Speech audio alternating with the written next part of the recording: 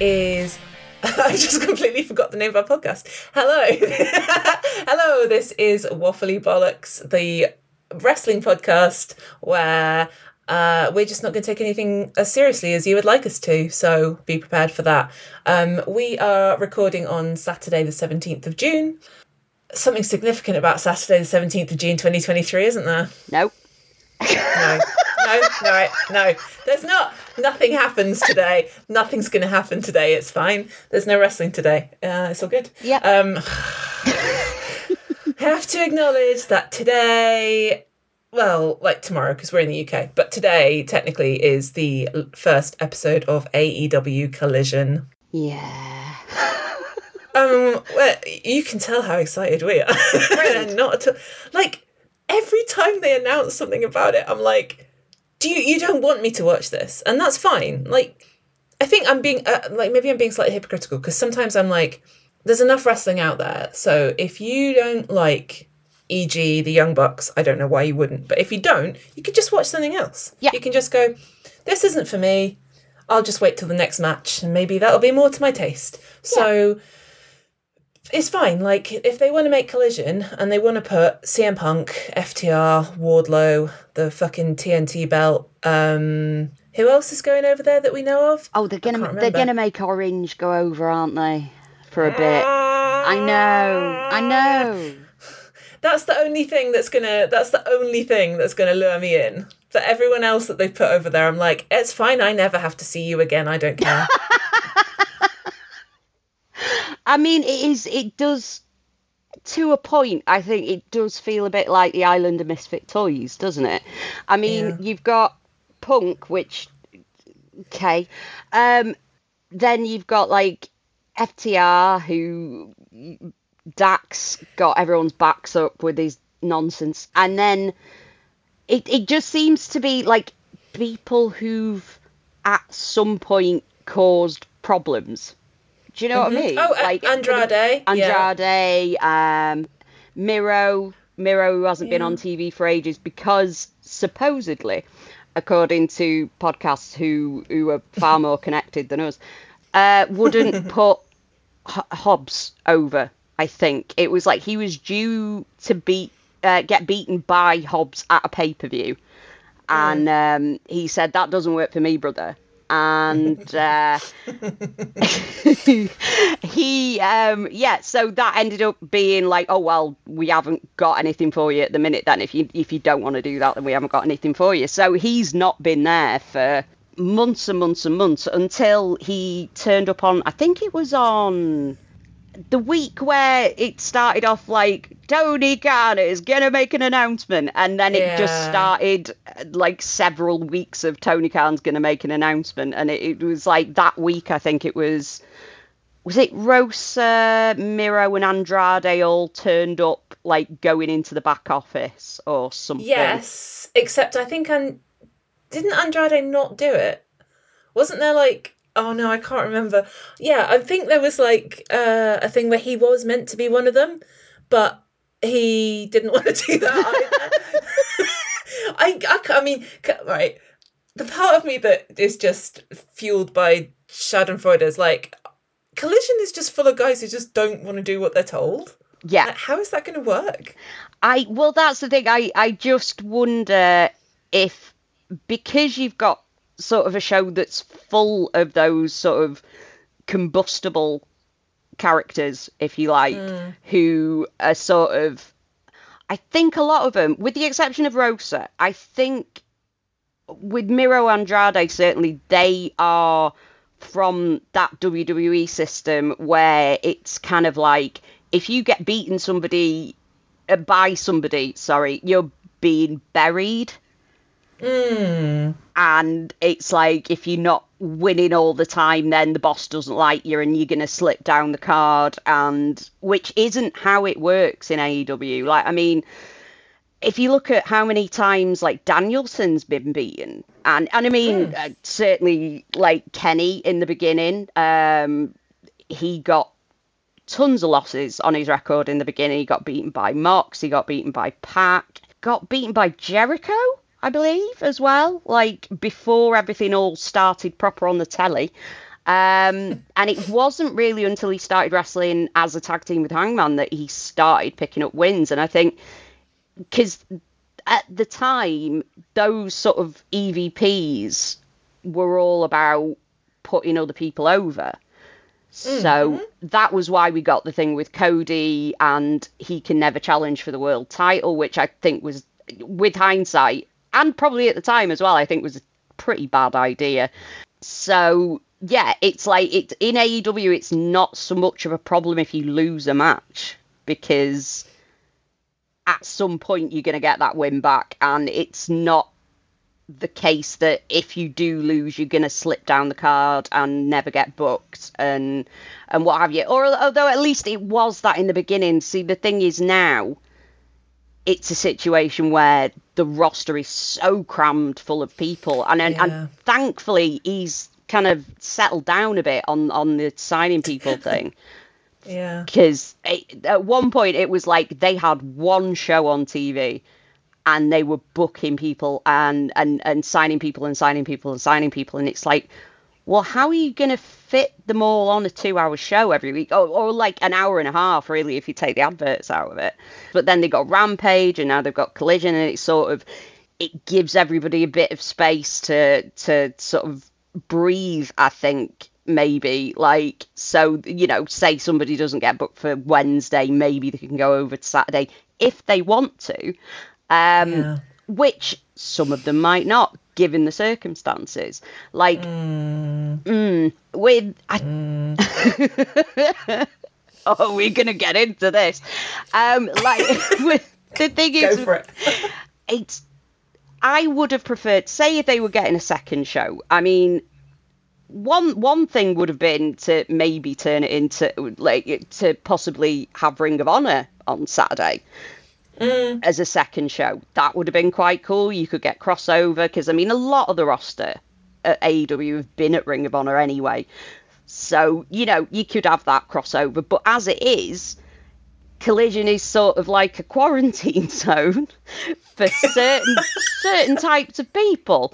It does get mentioned, but it only really gets mentioned on like Twitter and stuff, chatting about it. Like, I've not really heard too many podcasts talking about it, but I think in which with that it's more,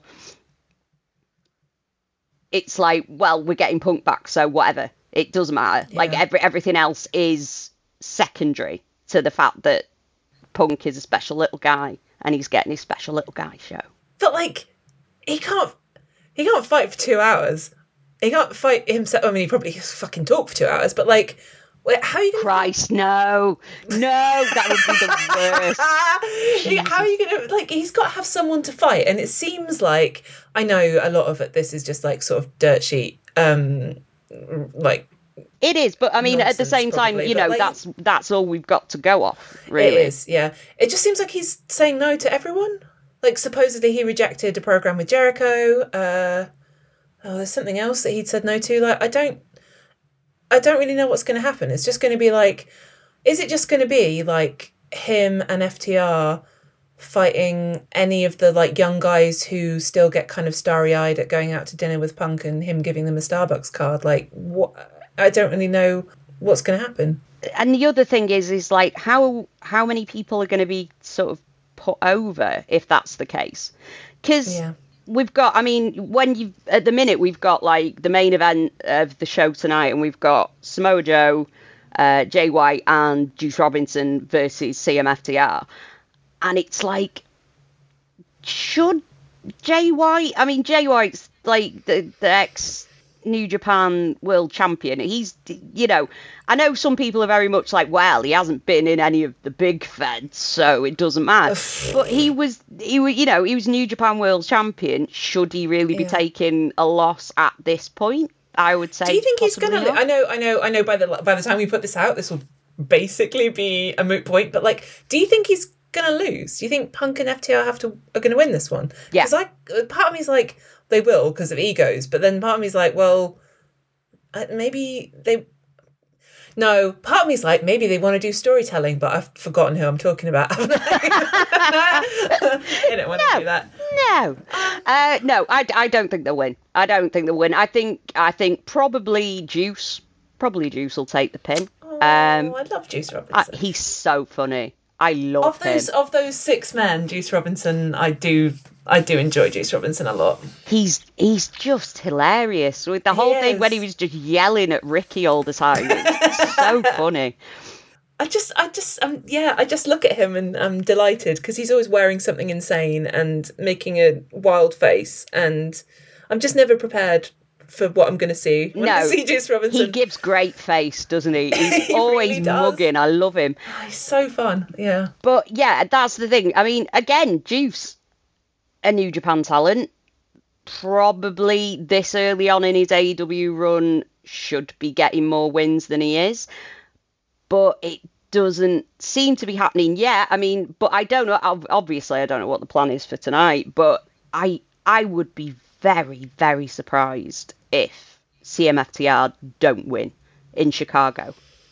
Like, oh fuck yeah, yeah, you're right. Well, next week we can we can come back to this and be like, yeah. That's the thing. If I'm wrong, then fair enough. That's delightful, yeah. But who knows? It doesn't seem likely, does it? No. And in all of his sort of talk about when he came in about, you know, putting young guys over, he didn't let any of them win, though, did he? You know, it's like, yes, I'll put you over, except I'm not going to put you over at all because I'm going to beat you.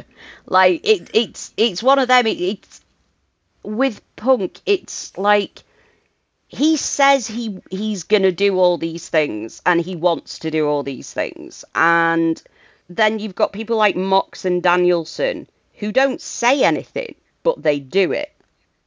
Whereas Punk just says he's going to do it and he doesn't. Do you know what I mean? And Chris Jericho, yeah, I do. Chris Jericho as well. Like, he will lose to anyone. Like, look at that. I mean, obvious example being that Action Andretti fight. Action Andretti, like, it's such a, like, I may not agree with many of Chris Jericho's, like, political opinions, but he does seem like he legitimately will put over young talent. Absolutely, and he doesn't let his ego get in the way of that. And I don't think it does diminish him as a performer. Like, no, because the thing is, and I would argue that Punk is on that level as well, where he can take the losses and won't lose anything in terms of like character or the mystique or the legend of the character or whatever. But he just doesn't do it. I mean, I'm trying to think, who beat him? Oh, Mox beat him. Mox beat him in that thing that was Rocky 3 and he didn't get the reference and it was very funny.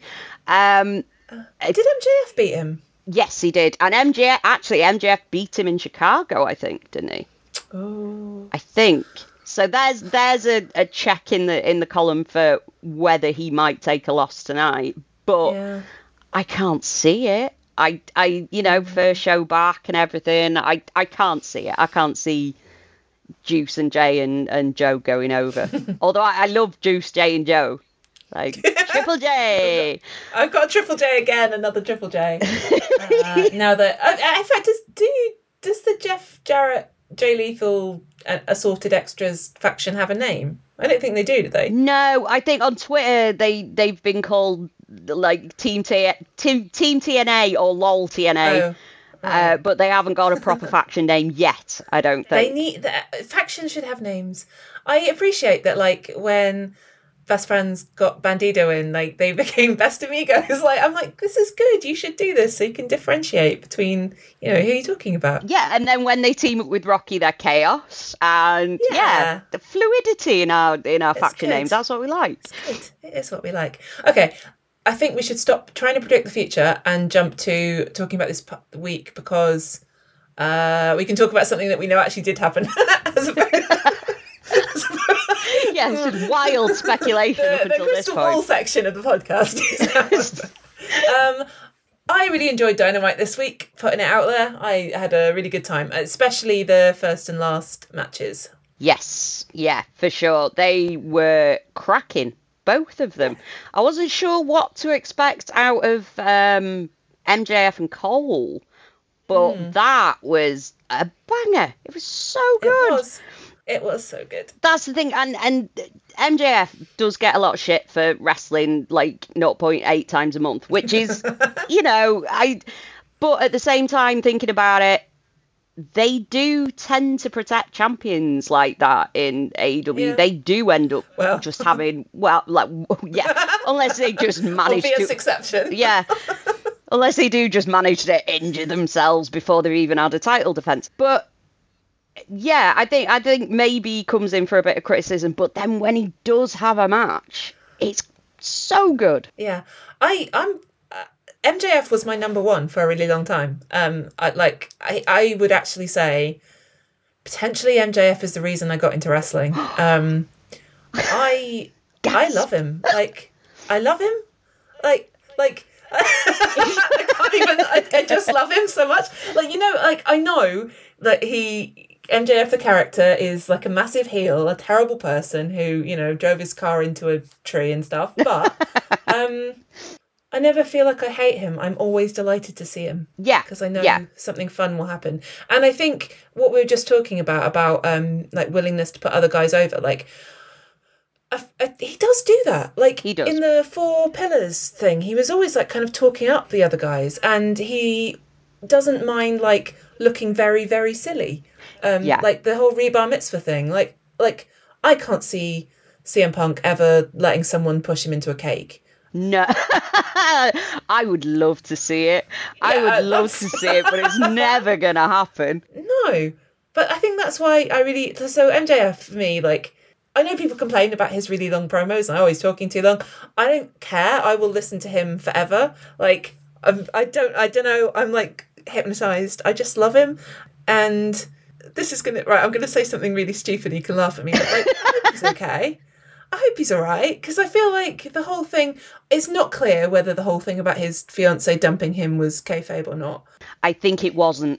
I think I did read that somewhere that it was legit. Poor fella. But they make so much, there've been so many nasty jokes about it. Even Darby doing that whole Elvis wedding chapel gag about MJF waiting at the altar for someone who didn't show up. And I was like, I know he's a pro wrestler and that this is what they do, but he is just a 27-year-old, and I hope he's okay. No, I'm not going to laugh at that, because that's absolutely fair. I mean, I remember at the time when we were watching it, we sort of said the same thing. It was oh man, the poor guy, and especially, I mean, fair dues to him for working it into an angle, because obviously, he okayed it and everything. Yeah.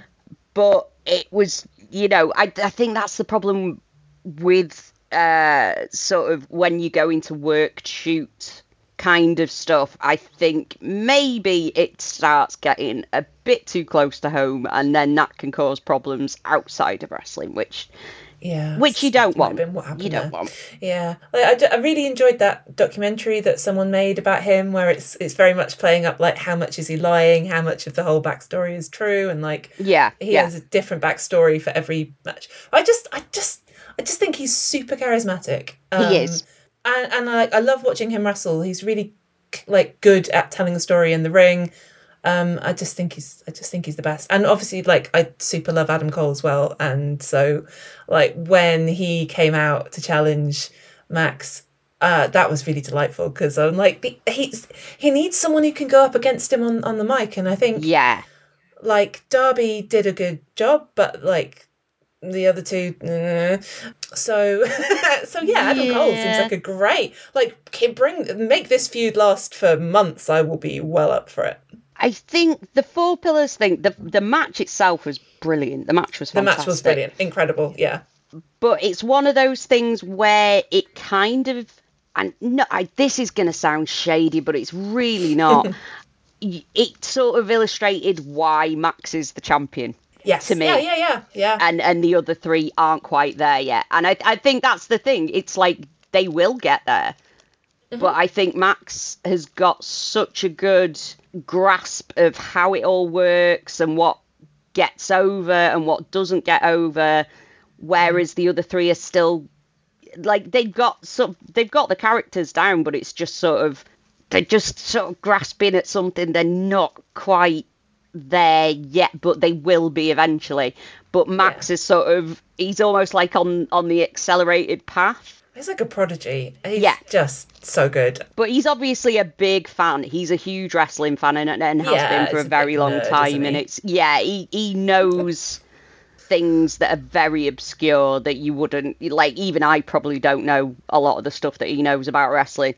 And I'm an old person. So, you know, I think he's one of those things where, like I say, in the Four Pillars match, it was very much like, well, we know why Max is the champ, because he's just so much further ahead. He wrestles, and his character is like that of somebody who's 10 years older than he is. Yeah. You know, because it takes people a long time a lot of the time, I think, to hone their characters and find things that work. Whereas what Max has done, like developing his character on the indies, by the time he got to AEW, he was a fully formed, fully developed character. He knew what he was about. He knew what he was going to say. He knew what would go over with the fans. He knew what would piss them off. Like, he's an expert at manipulating the audience into doing what, like, he will get the crowd cheering and chanting for the other person. Yeah. Like, he always gets a big pop when he comes out, but in the match itself or in the promo, he will turn the attention to the person he's facing and get the crowd behind them, because he's the heel. That's what he's there to do. I feel like I've heard Adam Cole talk about that as well, that like he will come out and do the whole Adam Cole baby thing and everyone will cheer, but like over the course of the match he'll do something to make you boo him. Yeah. Or at least heel Adam Cole. I don't really know what's happening with Adam Cole's character right now, I would say, because he came back and obviously everyone's really happy that he's back and healthy.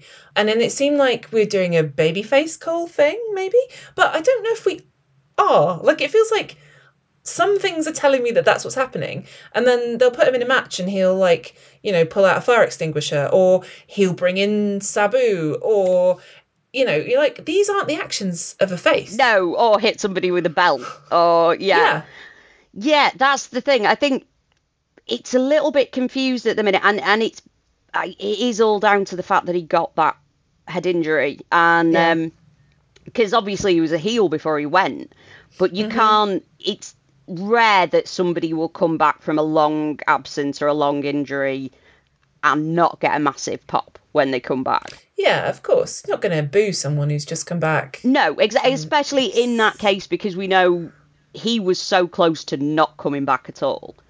Yeah. You know, so it was one of them where it was like, you kind of have to turn him babyface, don't you, at this point?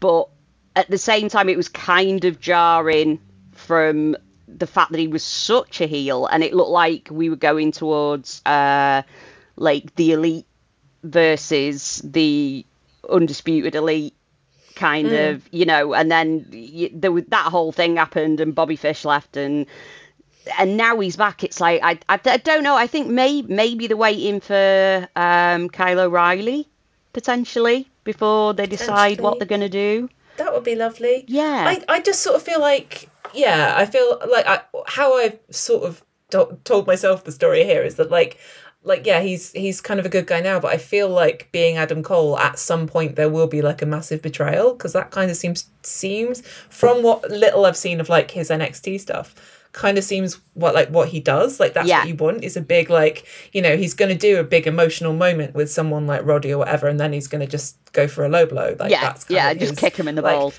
Yeah, so I wonder if, like, it'll just, you know, we'll get a little time of this where he is doing little heel things, but you can still mostly cheer for him, and then at some point when he's like sort of back and established and whatever, then there will be like a big heel turn moment. Yeah, I think maybe Roddy might get it in the bollocks, I think. Watch out, Roddy. Buy some protective underwear. Buy a cup. Say about that. Buy a cup. Yeah. Everyone always forgets to wear a cup. Just wear a cup. They don't. Right. I've listened to so much of like the like old like High Spots interviews with Chuck and Trent, and like they talk about underwear that wrestlers wear all the time, and I'm like, guys, this seems ill-advised. I feel like you should be wearing protection. Yeah, you'd think after this many years of wrestlers getting punched in the balls, you'd think they would wear something to stop it from happening. Even just like every time I see someone like try and do like a spot on the rope and they like come down with their legs either side of it, and you're like, well, that had to fucking hurt. Like, yeah, I don't know, and like bloody Kyle Fletcher's never gonna have children. Jesus Christ, can that man just stop eating shit on railings? Jesus Christ. Literally. That fucking, I can't remember which one it was. There was like the two, wasn't there? There's one where he hit his head, and the next one where he apparently broke his ribs, but like that didn't stop him from wrestling the match like the following week. And then there's that one where like he's climbing up and Mark Davis like kind of like pulls him back down and is like, no. Yeah, like, pack it in. Get your feet on the ground. No more. Naughty boy, like, stay. Stay. He is. He's just like an over-enthusiastic puppy. He just wants to jump off all the things. But he does. Yeah, it was the one in... I'm trying to think. It was the match where he just busted his head open. Yeah. As well. Yeah. That was a title match, wasn't it? In fact, maybe they both were. Yeah, because of course, because they got the two lots of titles, didn't they? They got the Strong titles and the New Japan titles. But yeah, he just landed sort of like ribs first over the railings, and it's like at AEW you got those railings with the paddings over the top, so it wouldn't be so bad. But like at New Japan, it's just bare metal. And it seems like they're really close to the ring as well. They are, yeah. There's a lot less room there. There's a lot less room for a big 6'4" boy to fall and smash his head open. Yeah, that was a bit. Oh, bless him. I thought he was done for the match, like, and after he hit his head, but then he like just rolls into the ring with a bandage on and finishes the match. It's crazy. These young people. I know. I'm like watching these things and being like, I'm in pain watching you. Why are you doing this? Why do you do these things to yourselves? Because you're young and made of rubber, I guess. Yeah, I think that's basically just what it is. They're young and they can take it. Especially at New Japan as well, because they do hit fucking hard. And it's like, because there isn't, it's like with strong style stuff, it is a lot more hard hitting and things, and I think as well that sort of can be to a lot of wrestlers' detriment, because they end up really wrecking themselves before they've even properly gotten started, kind of thing. Like, you know, you get trained to land on your head and shit. And it's like, it's crazy. It looks great. Don't get me wrong. It looks great. But there's a lot of times when I'm watching New Japan, it's just like, oh, Jesus Christ. There is no way that doesn't hurt. And that's the other thing with wrestling. It's like, people go, oh, you know, it's fake.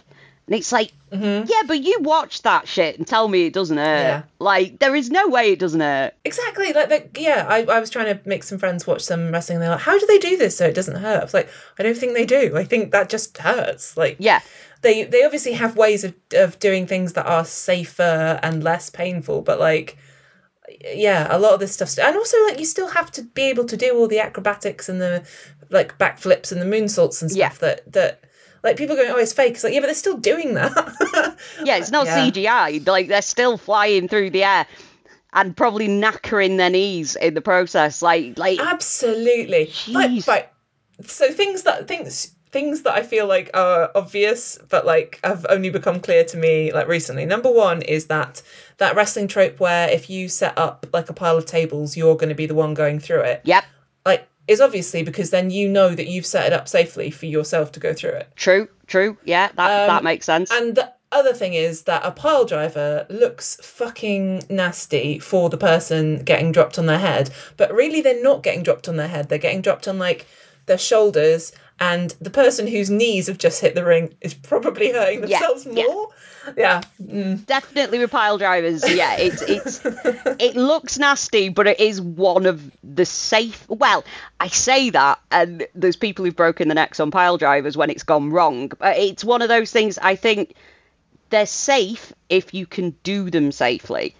Yes. All of them aren't yeah. if you can't. And that's like, I mean, that's how sort of like going years back, Stone Cold broke his neck. And because Owen Hart gave him a jumping pile driver. And he, rather than Owen's knees hitting the floor, Austin's head hit the floor.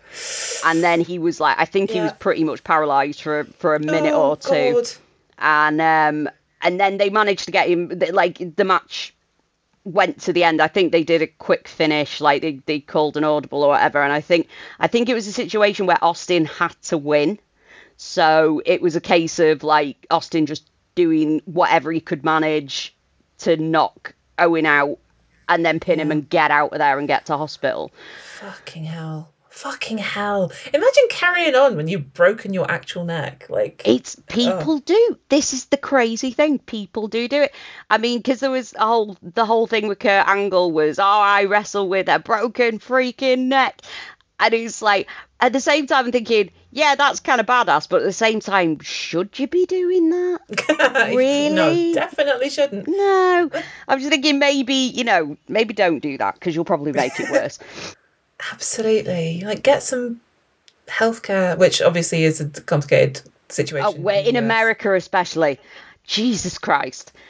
Yeah, oh God, no, that's a whole other fucking topic we could get into, but I won't, because this is a wrestling podcast. We said it's a wrestling podcast, and when we said we had a plan and we were going to stick to it, I'm just like, most of this plan is about to get scrapped, because I'm looking at that time on the clock being like, oh shit.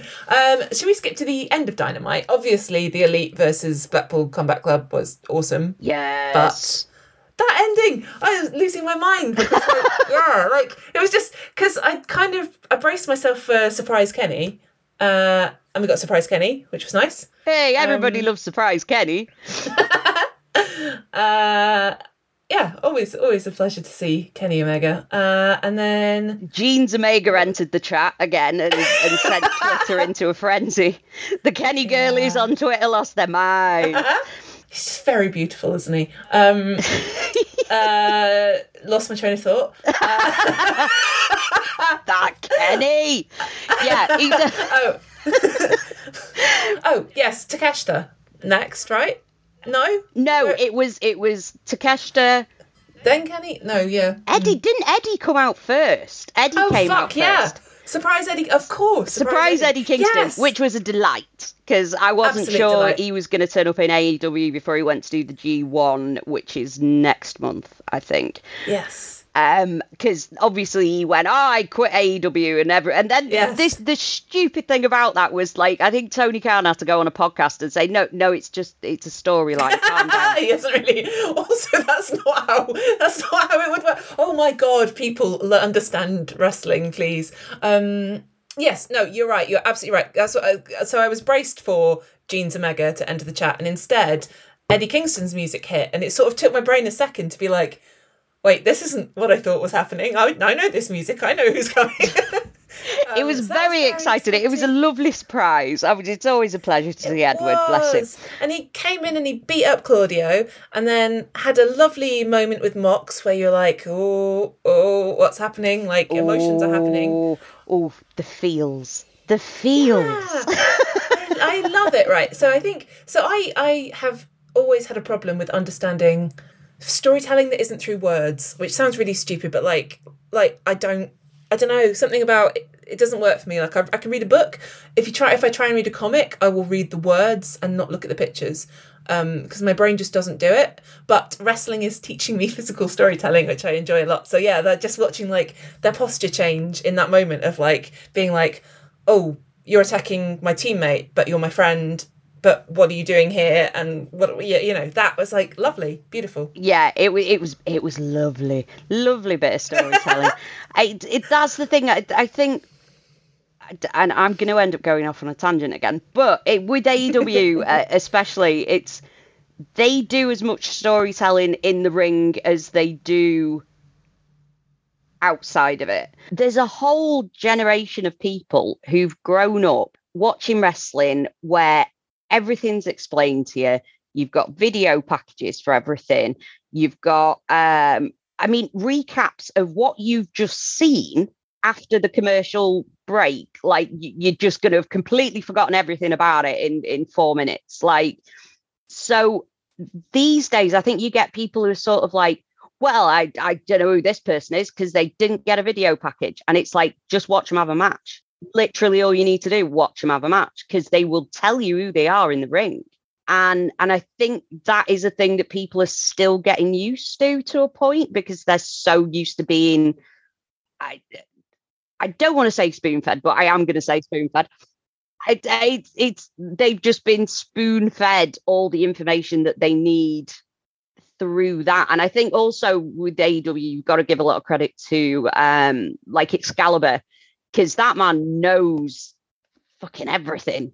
It seems about, like, he's obviously he's a scholar of wrestling, and he will tell you details about this match that these two people in the ring have had in another company 10 years ago, and this is why they don't get along. And he's very good at filling those gaps for people who may not necessarily watch like New Japan or Impact or other companies that aren't WWE, because that's like, you know, the big quarantined off, not allowed to talk about it, not allowed to talk about what they did over there because it'll cause a ruckus. Like, but I think it's something that people are still getting used to, because it's been around, how long? 2019, wasn't it, that AEW started? So yeah, not quite 4 years. It's only been around, and it's the way they do things is influenced by not necessarily Western wrestling companies all the time. It's influenced by like Japan and Mexico, and it's kind of like a melting pot of all these influences. And with Western audiences in particular, it's, some things are like, well, WWE doesn't do it like that, so obviously it's wrong, you know. And I think it's gonna take some time for people to adjust to how it's done, and get used to not being told everything, like explained to them and given a pamphlet explaining who this is and where they've come from and why they're there and why they're fighting with this. Sometimes people just want to have a fight. You know, like, I don't like your face. Let's have a fight. Yeah. Like, you know, it doesn't need all this exposition.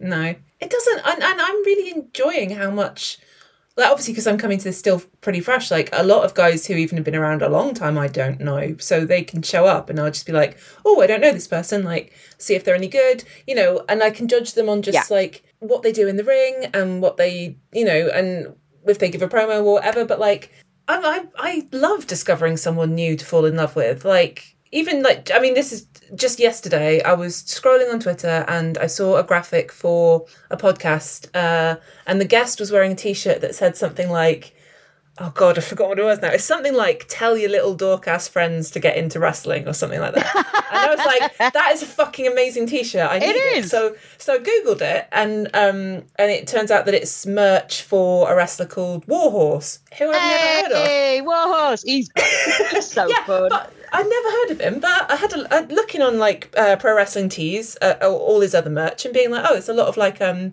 heavy metal parody stuff. This seems cool. I wonder who this guy is, like where I can see him. So I Googled and like found his Twitter, found that he was posting about a promotion that he worked for, like went on their website and they had a bunch of past live streams that were up to watch for free. So I just watched him fight Eddie Kingston, as it turned out. So I was like, oh, I know Eddie, and I can watch this new guy and I can learn who he is. And like, that's the fun of it for me. Like, I didn't need someone to come in and but go, oh, this is who this is.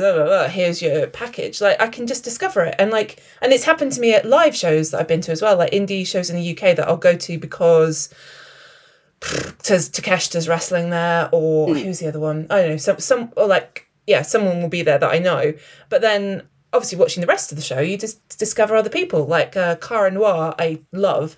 Never heard of him ever before, but yeah, obviously came out and did his amazing intro with his Black Swan get up, and I was just like, I am in love. I'm going to find out about this person and what they do and who they are, and like, how do people not enjoy that? Like, they're just like, I just want to see my guys who used to be in WWE punch each other. That's what I want. Like, I think that is literally it, though. I think that is what the sort of divide is between older and newer fans. Like, because people who've sort of gotten into it from AEW, I think they're used to the way AEW do things, which isn't a bunch of video packages taking up half the show and you know, and overly long promos, although there are some overly long promos and we'll probably get to that.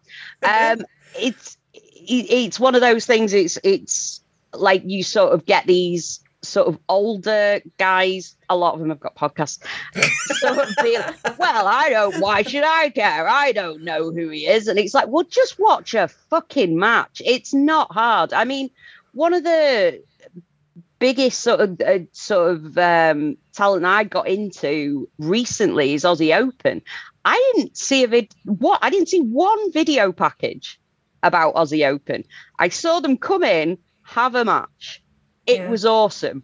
That's enough. That's enough for me. But you do get to know their characters because they've come from New Japan, and they do a lot of character work in the ring. You just have to watch it. Yeah, I think this is why I struggle to watch WWE, because I'm watching like a match and it tends to be like multiple guys who all look very similar, like they're all the same shape and size.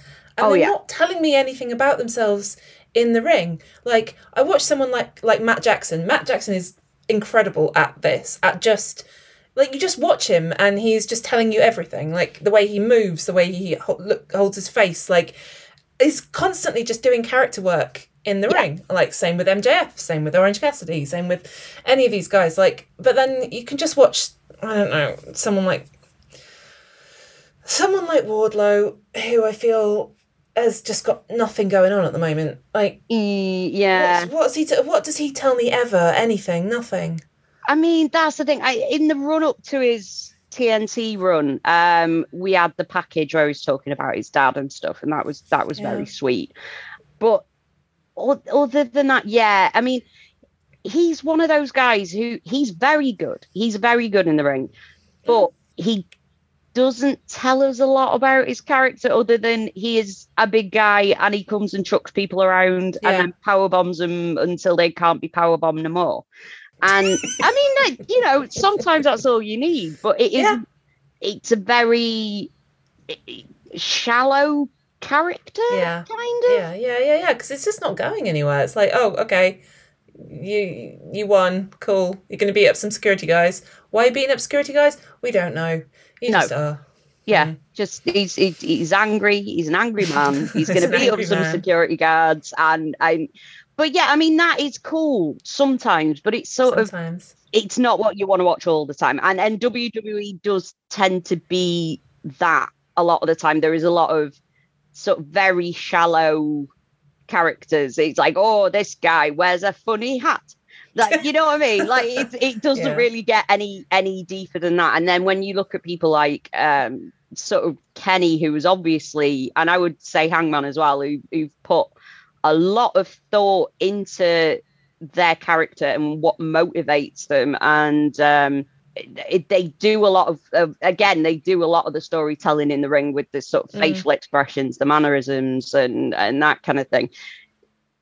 It's just, I think there needs to be more of that and less like sort of just Goldberg in somebody. Like, oh, here's a jobber, here's Wardlow, let's beat this guy up, and then that's it. It's like it doesn't really. I think they've done him. To be fair, I think they've done him a bit dirty with the booking. I don't think it's all on him. I think it's. Sure.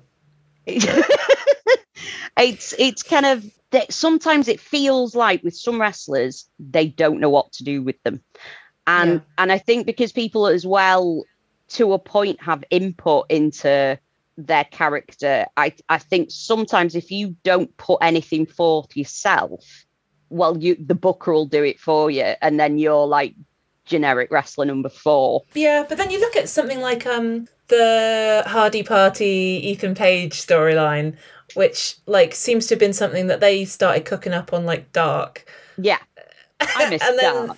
I miss Dark, and then it's now become like this big storyline in the main show, and like it's quite silly. I deeply love it, like presenting Ethan Page with some bedazzled shorts as a token of your like lying friendship, like just delightful. It was fun, and then that's the thing. Because they built that on Dark, and a lot of people are like, well, I'm not watching Dark, and it's like, oh, well, all right, then, but you can't complain that you don't understand something. Yeah, when you're just not watching it, when you're not bothering to watch. Yeah, it's like literally. God, it's I mean, you don't even have to watch the whole episode. You could just go to that bit and figure out what's going on. It's not hard. But I think that's one of the things that bothers me. It's like if it doesn't happen on Dynamite, then it doesn't matter. And it's like, well, it does though. It kind of does. I mean, you can't complain that you don't know things if you're only watching like one show out of everything and just choosing to ignore the rest of it. I mean, it's the same with Rampage. I mean, that was sort of, I think originally it was meant to be kind of a carryover from Dynamite, but it gets sort of half the viewers. So now they're sort of like, well, it gets half the viewers, so we can't carry on things that were going on Dynamite because half the audience aren't watching. And then the next week, if we carry it on, they're not going to get it. I think the problem with Rampage, though, as well, is that it's on at a really weird time. It's on at like 10, I think, in America, which is, I mean, it's on at 4 a.m. here and I still watch it. But it's one of those, it's like they just can't be arsed with it now because it's only getting half the viewers. So that's a shame. It is, because it could be used as a sort of, it's sort of a place to carry on storylines from Dynamite, but if, like I say, if only half the audience are watching it, it makes that difficult. But what they're doing with it at the minute is just having bangers. Yes. No storyline required, really. Well, literally, maybe they use it as like a developmental thing, but like I was going to say I really wanted us to talk about Rampage on this podcast as well as Dynamite, because I'm still, like I say, I'm still watching them all. I mean, I watch them in the morning when I get up, but Fight TV. But this week there was Chaos versus United Empire, and obviously, as you may have gathered by this point, it's all I want in the world. Well, I mean, come on. I mean, you can't. I don't know how it's so we get to a point where people see that on a card and go, oh, I'm not going to bother. Like, I don't understand that at all. Okay. Like, I don't understand that. But that's another thing that kind of goes back to your point about if you lose, you're not necessarily buried. Like, because I replied to someone on Twitter today who was saying, best friends fans will never know happiness. I know who that is as well. I saw the tweet. But the thing is, I don't care if they win. I just want to see them. I just want to see my little guys. That's the other thing, is that I'm the same. Like, I don't care if they win or they lose, as long as they're on the telly and I get to watch them do their thing. Like, obviously, I would really, really love for Chuck Taylor to get a win one day. Of course, yeah. And I would like him to stop having to eat the pins as well. That would be nice. Which he hasn't done the last twice I've seen him wrestle, because he's been in a tag team with Rocky, and Rocky has very kindly eaten the pin for him. I love Rocky. He's so good. I love Rocky. But I'm just happy because I feel like for quite a while, like, Chuck wasn't really doing much at all. Like, he would barely wrestle. He wasn't even on telly for a while. Well, no, wasn't on telly. And when he was, it would be like really fast, and he would just tag out again really fast. But he's been doing lots of wrestling lately, and that makes me happy. It's been good. It's because they've been, they've been mostly on Rampage, but I mean, we watch Rampage, so we'll have to, They were on Dynamite 2 weeks ago. Oh, true. Yeah, they were. Yeah. Who were they against on? Don't ask me that. Didn't they get murdered by Blackpool Combat Club? Oh, yes, they did, because Wheeler Yuta was beating the shit out of him. Yeah. Yeah. Oh, poor boy. That's the thing. I love Blackpool Combat Club so much, but it's like whenever the match card comes up, like me and my boyfriend will be watching it, then we'll see who they're against and we'll go, oh yay, because they're just gonna get fucking murked. Like, yes, they are. And then Mox is going to do a headstand on the turnbuckle for no fucking reason, which was hilarious. Well, also because it's Jon Moxley, and you're like, oh, baby, I think you should get down. I don't know if, I don't know if you can do that. I don't know if you're safe. I don't know. He looked kind of happy. He looked. He did. Himself that he was standing upside down on a turnbuckle. Bless when I first started watching wrestling, I found Jon Moxley really quite frightening. Like, which is a very weird, like, you know, when his graphics would come up with all the barbed wire and he'd come up to the audience like shouldering everyone out the way, and I was like, oh, he's a bit of a scary man. And then I don't know what happened. I just watched more of his stuff, and then I was like, oh, you are so cute. It's adorable, and you just want to give him a hug. And I read his book, and I was like, oh, I love him so much now. He's great. He's great. I mean, I haven't read the whole book. That's the thing, because me and sitting down reading books is an issue. So we've been sort of like said, oh, we should get the audio book version and listen to that, because he like narrates it. I think he does the whole thing. My God, I might need that. That's what I'm thinking. I'm thinking that's going to be fucking hilarious, because I mean, he knows how to tell a like spin a yarn as it is. So like, you know, him regaling us with tales of his antics, I think will be really entertaining. But yeah, no, I think that's the thing, because I mean, I guess if you've only just started, like, well, not only just started, but started watching AEW in the pandemic, then you weren't really exposed to much like hardcore wrestling, I guess. Nice. But a lot of hardcore wrestlers do just seem like they're just cuddly boys. Yeah. And they're really quite lovely. Outside of that, they just like do a really violent job. Which is, but you know, I mean, some of them are absolute shits, don't get me wrong. But I mean, it seems like a lot of deathmatch guys are just big cuddly teddy bears. Bless him. No. Oh God, we're off topic again. Right, hold on. Okay, what did you make of the Aubrey Karen Jarrett Assorted Extras match? It was fine. It was. I thought it was a bit of fun. I enjoyed it. I thought, you know, it was. Mark Briscoe got on the telly, which is always good because he's amazing. I love him. He's so funny. But it was what it was. I mean, it did what it was there to do, and Aubrey got the win, and that was pretty cool. But the way people reacted to that was crazy. Like, just and some people were just being outright hateful to like Aubrey, which is completely wild. I don't understand where that came from at all. I think it comes back to like some people think this is a sport. Yes. Yeah.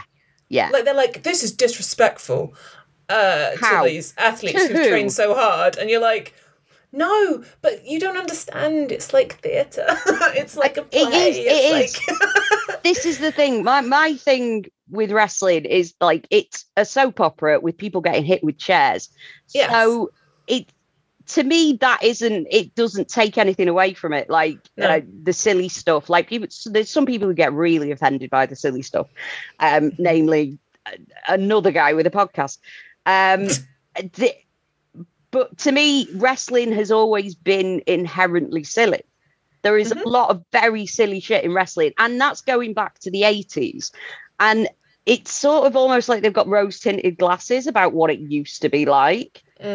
You know, and it's like, it's just guys back then sort of, I remember when wrestling looked real. And you go back to it and watch it, and it's like dudes who are in their like early 20s, but they've got no hair and they look like your dad. And it's sort of knocking out double axe handles off the turnbuckle. And I don't know. I think it's very much like there's a nostalgia goggles element to that, because if you go back and look at some of the stuff, it's like that. It didn't look like a real fight. It didn't. It's nonsense. Like, I think maybe with the sort of stuff you going back to like the territory stuff, then there was a thing, Dark Side of the Ring that was on this week, about the Graham family. And then there was a thing where it was like someone was being told to, oh, you've got to lay your shit in or you're getting fired. So basically, like, this guy went out and beat the shit out of somebody so he wouldn't get fired. Yikes. Yeah. Which is like, I don't want to go back to that. Like, No, I don't want that. No, I want everybody to, I mean, yeah, obviously it hurts. Obviously there's risks to be taken and things. But I don't watch wrestling to see someone legitimately get the shit beaten out of them. That if I wanted that, I would watch like UFC or something like that. You know, that's not what I'm there for. I'm there to be sort of entertained. And it's the fact that it's pretend violence. Well, I say pretend violence. And we all know that everybody sort of, well, in some cases, go backstage, shake hands and have a beer afterwards. I don't need it to feel like real fighting to be entertained. No. And I don't want to think that they really hate each other. Like, I don't want that. That's the worst. No. The thing that you just said made me think of, like I've been a lifelong horror movie fan. And it kind of feels like the same thing in a way. And, like, I want to watch a horror movie. I don't want to watch a snuff video. No, exactly. You know, exactly. like completely different things. Yeah. Like, and that feels like the exact same thing that's happening here. No, I get, it does. That makes a lot of sense because it's like with horror movies, like the gore is very exaggerated and it's all a bit over the top. And, you know, because I'm not a fan of like torture porn horror where it's like, oh, we will make this look as realistic as humanly possible and make it look like somebody's being actually murdered.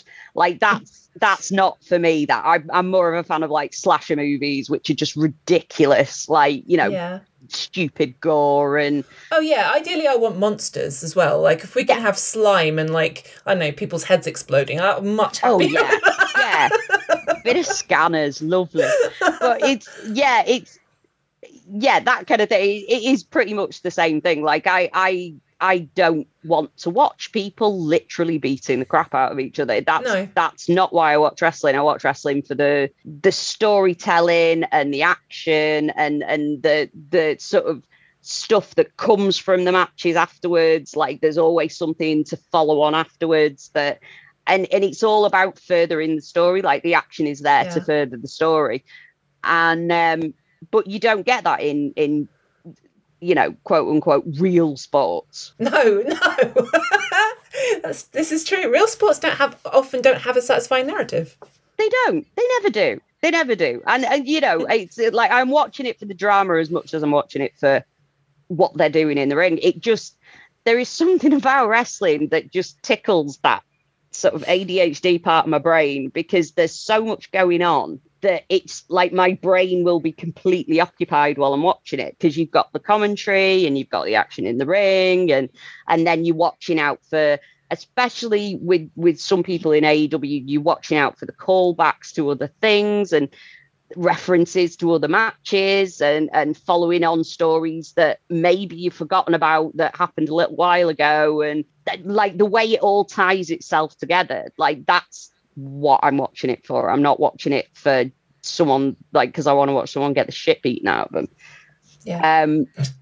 But I think that the difference again with like sort of new school wrestling fans and old school wrestling fans, like you've got that divide of people who want it to feel like a real fight. It's like there's a lot of people who really enjoy sort of in terms of modern stuff, people who really enjoy work shoot type stuff, and I am not so much into that unless it's a case of everybody's on board with it and it's okay and you know it's all right afterwards and you know obviously not everybody's going to get along, of course they're not, but it's when it gets to the point where it's like someone being maybe a bit too personal and it becomes a bit uncomfortable, like that's when I'm sort of like, no, I don't know about this, like I don't know whether I'm into this kind of thing. Like we don't necessarily, I mean, it's like you don't want to see how the sausage is made sometimes. Yeah, no, absolutely. Which is why I think All Access was an extremely odd thing. Again, like I know WWE has a lot of reality shows connected to Yeah. it. But like watching that, just being like, is this in kayfabe? It's not actually showing me anything I want to see about like how things really work behind the scenes, like anything I'm actually curious No. about. It's just a bunch of really weird, sort of in character but just a bit awkward stuff. I didn't enjoy it. Yeah, it was a bit. A lot of it was like what they call constructed reality. Yes, where it's like, okay, you sit, like, say Brit and Tony Schiavone were having dinner in one. Like, yes, go and talk about this. Yeah, it's like, you're going to sit here and have dinner and have this conversation about this topic. And so it's like, it's not like they're reading it from a script or whatever, but at the same time, it's all a bit stilted and awkward and weird because they're sat there and they're told to talk about a certain thing, and which can be difficult sometimes. Like, you know, it's not like you're just going to have dinner with your friend and somebody happens to be filming it. It's all very rigid in the structure of it. And another thing as well, it felt like it was somewhere between kayfabe and not. Yeah. Which was another thing that was a bit hard to gauge. Like, okay, so is this real or is this not? Or like there was the whole beef with Ty and Ruby. What was with that? And what was with that one quote that they put in like every episode? There's one scene from a conversation where she's like something like, oh, maybe if you break my nose once it's an accident, but if it happens a second time we're going to have a problem or something. Yeah, it was like that's every single episode. Yeah, they do tend to do that as well. They just play the same clip out of context over and over again. And Painful. I don't know. It was just a bit weird. Like they couldn't quite decide what they wanted to pitch it as. It was almost like they couldn't quite decide whether they wanted to do kayfabe or not kayfabe, so they just decided to pitch it somewhere right in the middle of that. Yeah, which was a worse decision than picking either one, I think. For sure. Yeah. It was just a bit, and it felt a bit like we're gonna try and make people like Sammy. I don't dislike Sammy. I don't at all. No, it was like he's you know, he can be a bit of a div sometimes, but you know, it is what it is. But most people can. But I don't. Thing is, there's the whole thing with why people turned on Sammy, and it's a bit unfair, I would say, really, because they had the whole thing where he proposed to his girlfriend in the ring. This is before my time, I think. Yeah. Was it? Wow. Okay. I do. I am a baby. It was basically in the break. This didn't even happen on TV. Sammy, in the break of one of the shows, proposed to his then girlfriend at the time, and they were engaged. And then a few months after that, they split up. And then Sammy was dating Ty, and people just seemed to turn on him because of that. And it was almost like, because there was people having a go at him on Twitter for like, oh, well, you've cheated on your girlfriend. And and he's like, how do you know? It's none of your business if he did or he didn't, which is, you know, it's nobody's business. And B, why are you making that your issue? Like, just butt out of it, maybe. And it was, oh, well, he shouldn't have put it on TV then. And it's like, well, he didn't. He did it in an ad break, for one. I don't know. It was very, very weird to me how that all came about. It was almost like, from some people, I would say, I'm going to say something controversial yet. Go on. It felt a bit like jealousy in a way. Yeah, I'm sure. Because it was like, oh, now Sammy's dating this stunningly beautiful woman and he's not one of us anymore, so we don't like him. You know what I mean? Like, he's not one of us nerds anymore. He's a beautiful woman. How dare he? He was never one of you nerds. He's a professional athlete. Exactly. Like, no, babes, no. But it was all very... The crowd started turning on him for reasons that weren't anything to do with wrestling, which is, again, another reason why I'm a bit iffy on work shoot stuff. Yeah. because it can get to a point where crowds start turning on people because of stuff they've done outside of wrestling or whatever. And I mean, in some cases, that's entirely justified. If they've done something heinous, then obviously, like, you know, that makes sense. But it's sort of, I think, because there's a bit more of a sort of peek behind the curtain now than there used to be. It's like people don't solely focus on what's gone on in the ring. It's all about stuff that's gone on backstage or whatever.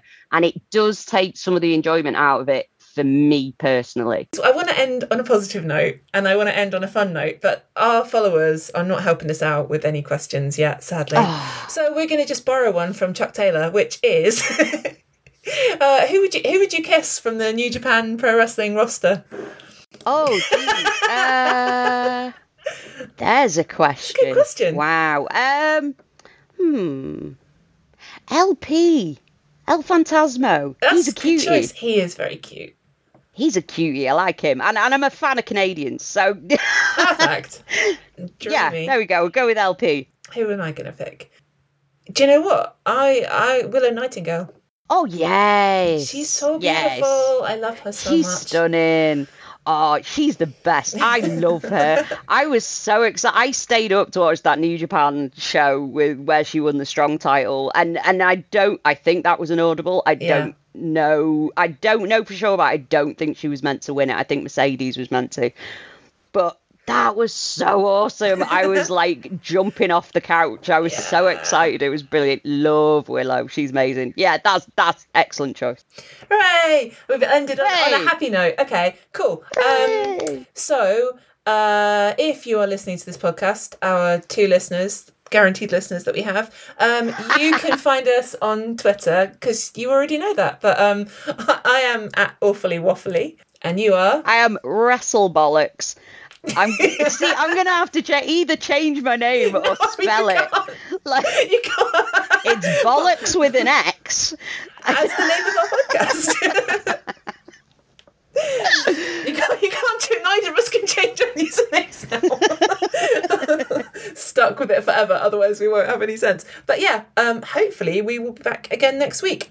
Send us dilemmas and games and, like, you know, fuck, marry, kill, or tell us to choose who we'd save if they're in a burning building, or, you know, any of that stuff. That wouldn't be a good one though, because they're wrestlers, they could probably get themselves out, but you know, anyway. See you next week. All right, see you next week. Bye.